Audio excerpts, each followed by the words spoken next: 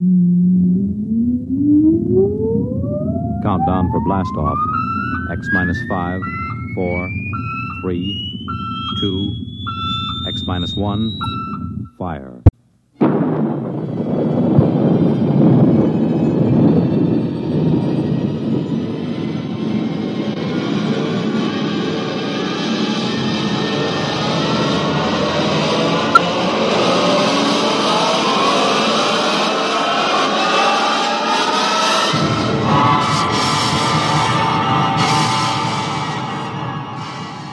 From the far horizons of the unknown come tales of new dimensions in time and space. These are stories of the future, adventures in which you'll live in a million could-be years on 1,000 maybe worlds. The National Broadcasting Company, in cooperation with Galaxy Science Fiction Magazine, presents X minus 1.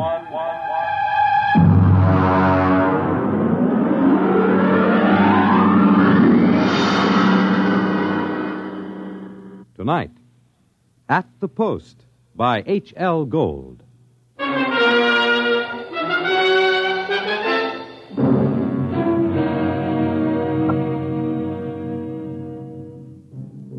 When I come into the Blue Ribbon on 49th Street west of Broadway, I could tell right away nobody told Doc Hawkins about my misfortune. Doc, who ain't one really, writes a daily medical column for the Racing Form, and we're celebrating his being sprung from the alcoholic ward. He got one look at me, and he choked on a piece of gefilte fish. What happened? What happened? Look at that. Clocker's become a character. Now, lay off, Doc. Look at that, a gray flannel suit, a black tie. Clocker, where is your purple and green check sports jacket? Where are your two-tone suede shoes? Why, you've become a character. That was Zelda's idea. She wanted to make a gentleman out of him. Wanted to? Why, you two kids got married just before they took my snakes away. Don't tell me you've fit already. You don't know, Doc? No, what happened? Well, it was right after you tried to take the warts off the fire hydrant that Zelda started hearing voices. It got real bad. How bad? Well, she's at Glendale Center upstate. I just came back from visiting her. Well, did the psychiatrist give you a diagnosis? Yeah, I got it memorized. Catatonia dementia precox. Oh, rough. Very rough. The outlook is never good in such cases. Maybe they can't help her, but I will. Now, Clocker, you're a race handicapper. You run the best tip sheet on Broadway. But people are not horses. You've got to think of your public. For instance, what's good at Hialeah, huh? My bar bill is about to be foreclosed, and I can use a long shot. Those couch artists don't know what's wrong with Zelda. I do. You do? Well, almost. I'm so close I can hear the finish line camera clicking. Now, that's very interesting. Perhaps we can collaborate on an article for the Psychiatric Journal. All right, look. Look at these charts. Look, here. Huh? I use the same system I used to dope the races. Look, Zelda's got catatonia. She used to be a hoofer before we got married, and now she does time steps all day. Stereotype movements are typical of catatonia. You don't get it. She does time steps. The first thing you learn in hoofing, over and over. 10 or 15 hours a day. And she keeps talking like she's giving lessons to some jerk kid who can't get it straight. And I hear when these catatonics pull out, they don't remember much or maybe nothing. Protective amnesia. They work harder and longer at what they're doing than they ever did when they were regular citizens. And they don't get a red cent for it. I beg your pardon? I said they were getting stiffed. Anybody who works that hard ought to get paid. I don't understand what you're getting at. What are they knocking themselves out for if it's for free? Doc, I tell you, I miss that mouse. I gotta save her. She can't see or hear us, but she can sure see or hear something. And I'm gonna dope her. Clarker, it's too much for you. Too much for me, huh? Who was it said Warlock had turned into a dog in his third year? Who was it had 7 winners the opening day at Belmont? You take my word for it, Doc. I'll beat the schizophrenia handicap.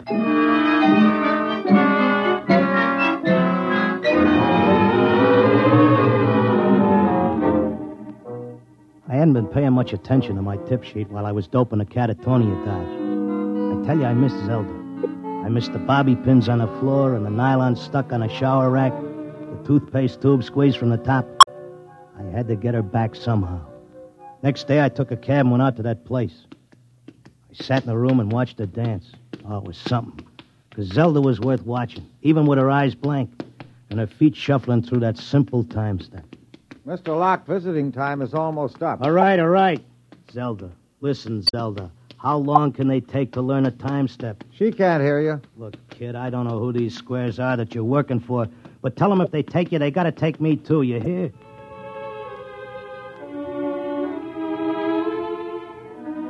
I had an idea now. I had it doped that Zelda was showing them how to dance, whoever they are. And the only way I could spring her was to find out who was controlling her and what they were after. The first step was to get them interested in me, and what I know about racing, doping horses. So I stood there next to Zelda, and I started to talk. Now, the first thing you got to figure is bloodlines. You take a horse, you got to know back maybe 4 or 5 generations on both sides. Then you got to know where the coat was full, what time of year, because all horses are 1 year old on the 1st of January. Then there's confirmation, training. You take a horse with good bloodlines, break him in a spring on a hard training surface track, and the first thing you know, you got a horse with a shin splint. Oh, they may cover it up, but if you know it's there. Mr. Locke, I once knew a horse ran in Hialeah who was scared of flamingos. What are you doing? Had a fine record at Gulfstream and Bowie. But when he got down to Hialeah and got one look at the flamingos, he wouldn't run for beans. Mr. Locke, are you all right? Shut up, I'm Mr. busy. Locke. You bet on a horse that's scared of flamingos at Hialeah, and you're going to come in with your tail between your legs.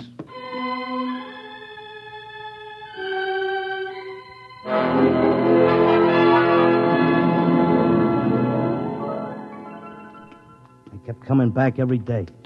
I'd just sit there next to Zelda while she did a time step, and I'd talk about horses over and over. And then finally, I started to hear voices. Clocker! Clocker! This way, Clocker, come this way.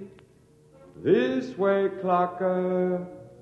Come on now, come with me. Like it was a fog, I could see the attendant in his white coat, asking me questions, and I couldn't hear him. I knew I just kept on talking about the horses. And then suddenly I wasn't there. I was somewhere else. I was in a big square, and the buildings looked like the new Roosevelt Raceway, all modern. Or maybe like the World's Fair. There were trees and statues, and there were hundreds of people standing around, and they all looked scared. There was a little man with bifocals and a vest with pins and needles in it standing next to me. He looked scared. But I knew it had worked. I was on my way to Zelda. How did I get here? Excuse me, mister. How did I get here? I don't know. I can't take time for pleasure trips. I've got a customer coming in tomorrow for a fitting. She'll positively murder me if her dress isn't ready. She can't murder you. Not anymore. You mean we're dead? Don't ask me, but I don't think you're dead. That much I can tell you. Some of the people in the crowd were complaining they had families to take care of, while others were worried about leaving their businesses. And they all grew quiet when a man climbed up on a big platform in front. He was a very tall and dignified guy, and he had formal clothes and a white beard like the chief mourner at a politician's funeral. Ladies and gentlemen, please feel at ease. You are not in any danger. No harm will come to you. If you will listen carefully to this orientation lecture, you will know where you are and why. What is it? I don't understand. It's a pitch. Friends, I know you are puzzled at all this. Now let me explain. You've been chosen, yes, carefully screened and selected, to help us in what is undoubtedly the greatest cause of all history. You will learn more about it as we work together in this vast and noble experiment. What experiment? What is it? I got it picked. This is a pitch. These guys are out for something. Smells like a con. Let me state this in its simplest terms. Now, you know that there are billions of stars in the universe and that the stars have planets. A good many of these planets are inhabited. In almost all instances, the dominant form of life is quite different from yours. I am not of your planet or solar system. I am not formed as you see me. My true appearance would seem to be rather confusing to human eyes. Nuts, get to the point. Truth is, we are not here, and neither are you. Here is a projection of thought, a hypothetical point in space, a place that exists only by mental force. Actually, our bodies are on our own respective planets. What's he saying? What does he mean? Wait, he'll give us the convincer after the build-up. Our civilization is considerably older than yours. For many of your centuries, we have explored the universe both physically and telepathically, and during this exploration, we discovered your planet. We tried to establish communication, but there were grave difficulties. And it was the time of your dark ages. And I'm sorry to report that those people we did make contact with were generally burned at the stake. Here it comes. He's getting ready to slip us the sting. Oh, I don't think you ought to say a thing like that about a fine, decent gentleman. He's obviously very sincere. The problem we face is that the human race is doomed. The history of your race is a record of incessant wars, each more devastating than the last. And now, finally, man has chained the power of worldwide destruction. The next war, or the one after that, will unquestionably be the end not only of civilization, but of humanity, perhaps even of your entire planet. Then, why have we brought you here? Because man, in spite of his suicidal blunders, is a magnificent race. He must not vanish without leaving a complete record of his achievements. Now, this is the task we must work together on. Each of you has a skill, a talent, a special knowledge we need for the immense record we're compiling. Every area of human society must be covered. And so we need you urgently. Your data will become part of an imperishable social document that shall exist untold eons after mankind has vanished.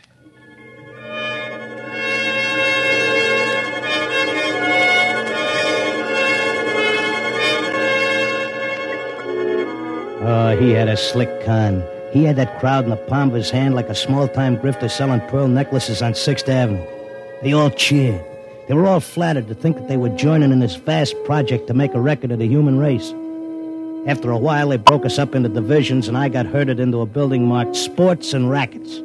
They took my name and my occupation like I was applying for unemployment insurance. Now, here's our problem, Mr. Locke. We're making two kinds of perpetual records. One is written, more precisely, microscribed. The other is a wonderfully exact duplicate of your cerebral pattern, in more durable material than brain matter, of course. Of course. The substance we use in place of brain cells absorbs memory quite slowly. But you'll be happy to know that the impression once made can never be lost or erased. Delighted, tickled to pieces. I knew you would be. Well, let's proceed, shall we? First, a basic description of horse racing. I started telling them about horse racing, but they held me down to one sentence. They said I had to repeat it over and over so that recording thing could get it. They had a picture of my body back on Earth lying in a bed in a hospital just saying that one sentence over and over again. Well, that's enough for today. Isn't it amazing? We have a more detailed record of human society than man himself ever had.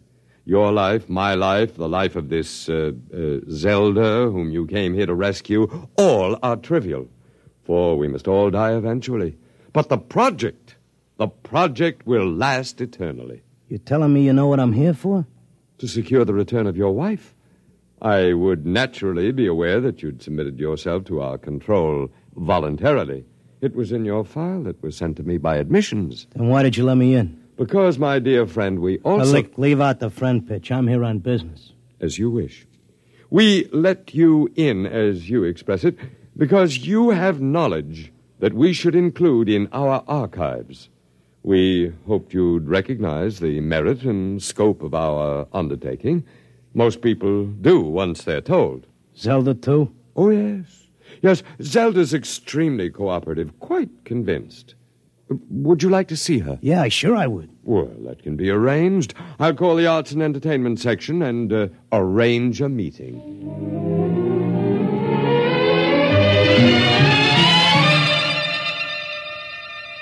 Zelda, baby. Clocker. Let's get out of here. Oh, hello, Clocker. Aren't you glad to see me? I spent months and shot every dime I've got just to find you. For sure I'm glad to see you, hon, but I can't waste any time. This work is so important. I want to talk to you. That con artist with the white beard said... isn't he wonderful, Clocker? Aren't they all wonderful? Regular scientists devoting their whole lives to this terrific cause. What's so wonderful about that? They could let the Earth go boom, It wouldn't mean a thing to them. Everybody wiped out, just like there never were any people. Not even as much record of us as the dinosaurs.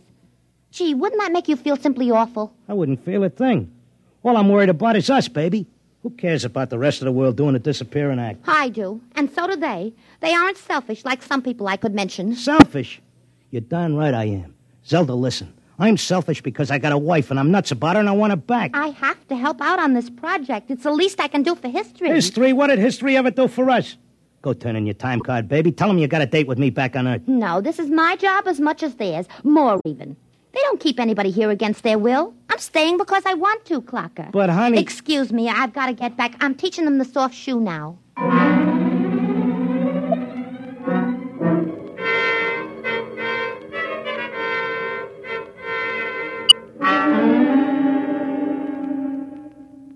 Are you satisfied now, Mr. Locke? Listen, take away the doom push and this racket folds. Listen, suppose you're all square. Suppose you're leveling. You're knocking yourself out because your guess is we're going to commit suicide. But is there any doubt of it? Do you honestly believe the Holocaust can be averted? I think it can be stopped, yeah. Listen, between these catatonics and me, we could tell them what it's all about. I notice you got people from all over the world here. They get along fine because they have a job to do and don't have time to hate each other. Well, it could be like that back on Earth. Mr. Locke, we have experimented in the manner you suggest, but a human psychological mechanism defeated us. Yeah? What was that? Protective amnesia. They completely and absolutely forgot everything they'd learned here.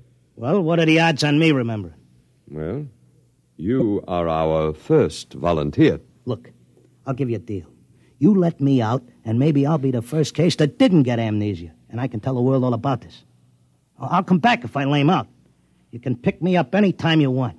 But if I make headway, you gotta let Zelda go, too. That's a very reasonable proposition. We'll lift our control, Mr. Locke, for a suitable time. If you can arouse a measurable opposition to racial suicide, measurable, mind you, then we agree to release your wife and revise our policy completely.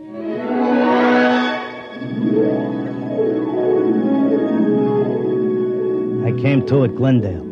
It took me about 2 weeks to convince them that I was all right again. But I had to convince the world that they were throwing a race and that they needed a saliva test. So I started to write it all out in my tip sheet, in and around the horses. Around that time, I ran into Doc. Clocker, my boy, you've no idea how anxious we were about you. But you're looking fit, I'm glad to say. Thanks. I wish I could say the same about you and the rest of the world. No need to worry about us. We'll muddle along somehow. You think so, huh? I'm glad to see you've got your tip sheet going again.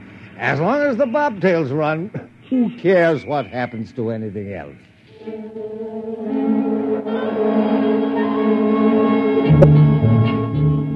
Of course, nobody listened to me. I had posters printed telling everybody. I hired sandwich men to walk through the city. I made speeches in Columbus Circle. I told everybody doomsday was near. I sent letters to Congress, to the UN, editors of newspapers. Nobody paid any attention. I sneaked into the balcony of the General Assembly and tried to shout a speech, and they threw me out, very politely. I wrote the whole thing up for a magazine, and they printed it and sent me a check and told me if I had any more fiction, they'd be glad to run it. They kept trying to tell everybody the truth about the catatonics. We ought to go to the hospitals and get ourselves let in and have the aliens take over and show us where we're going. But nobody would listen. And then finally, I went back out to Glendale. Oh, Mr. Locke, we were wondering when you'd come visit your wife. You been away? I want my old room back. But you're perfectly normal. Give me half hour alone, and you'll be glad to give me my room.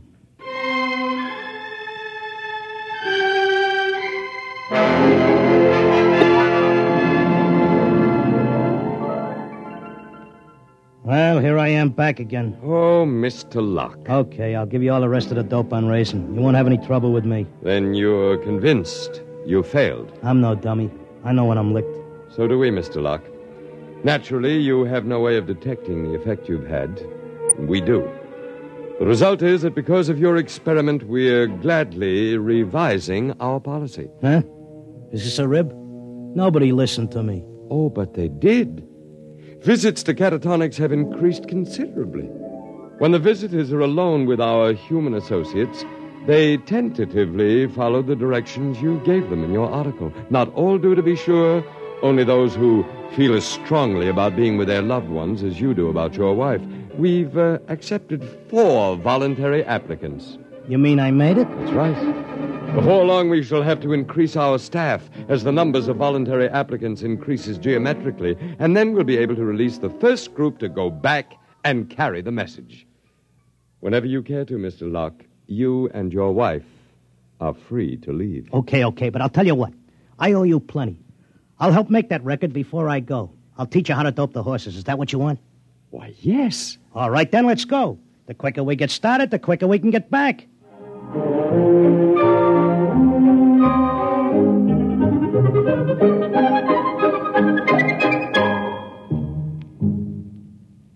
You have just heard X-1, presented by the National Broadcasting Company in cooperation with Galaxy Science Fiction Magazine, which this month features A Touch of E-Flat by Joe Gibson. A story with a warning. Never let anyone point any weapon at you, even something as harmless-looking as a water pistol. It may be a cooling gun. Galaxy Magazine on your newsstand today. Tonight, X-1 has brought you At the Post, a story from the pages of Galaxy written by H.L. Gold and adapted for radio by Ernest Kenoy. Featured in our cast were Frank Maxwell as the clocker, and Thomas as his time-steppin' wife, Zelda, Arnold Moss as the otherworldly one, John Griggs as the doc who wasn't one, really, and Sam Raskin as the confused little tailor with his mouth full of pins. Your announcer, Fred Collins. X-1 was directed by Kenneth McGregor and is an NBC Radio Network production.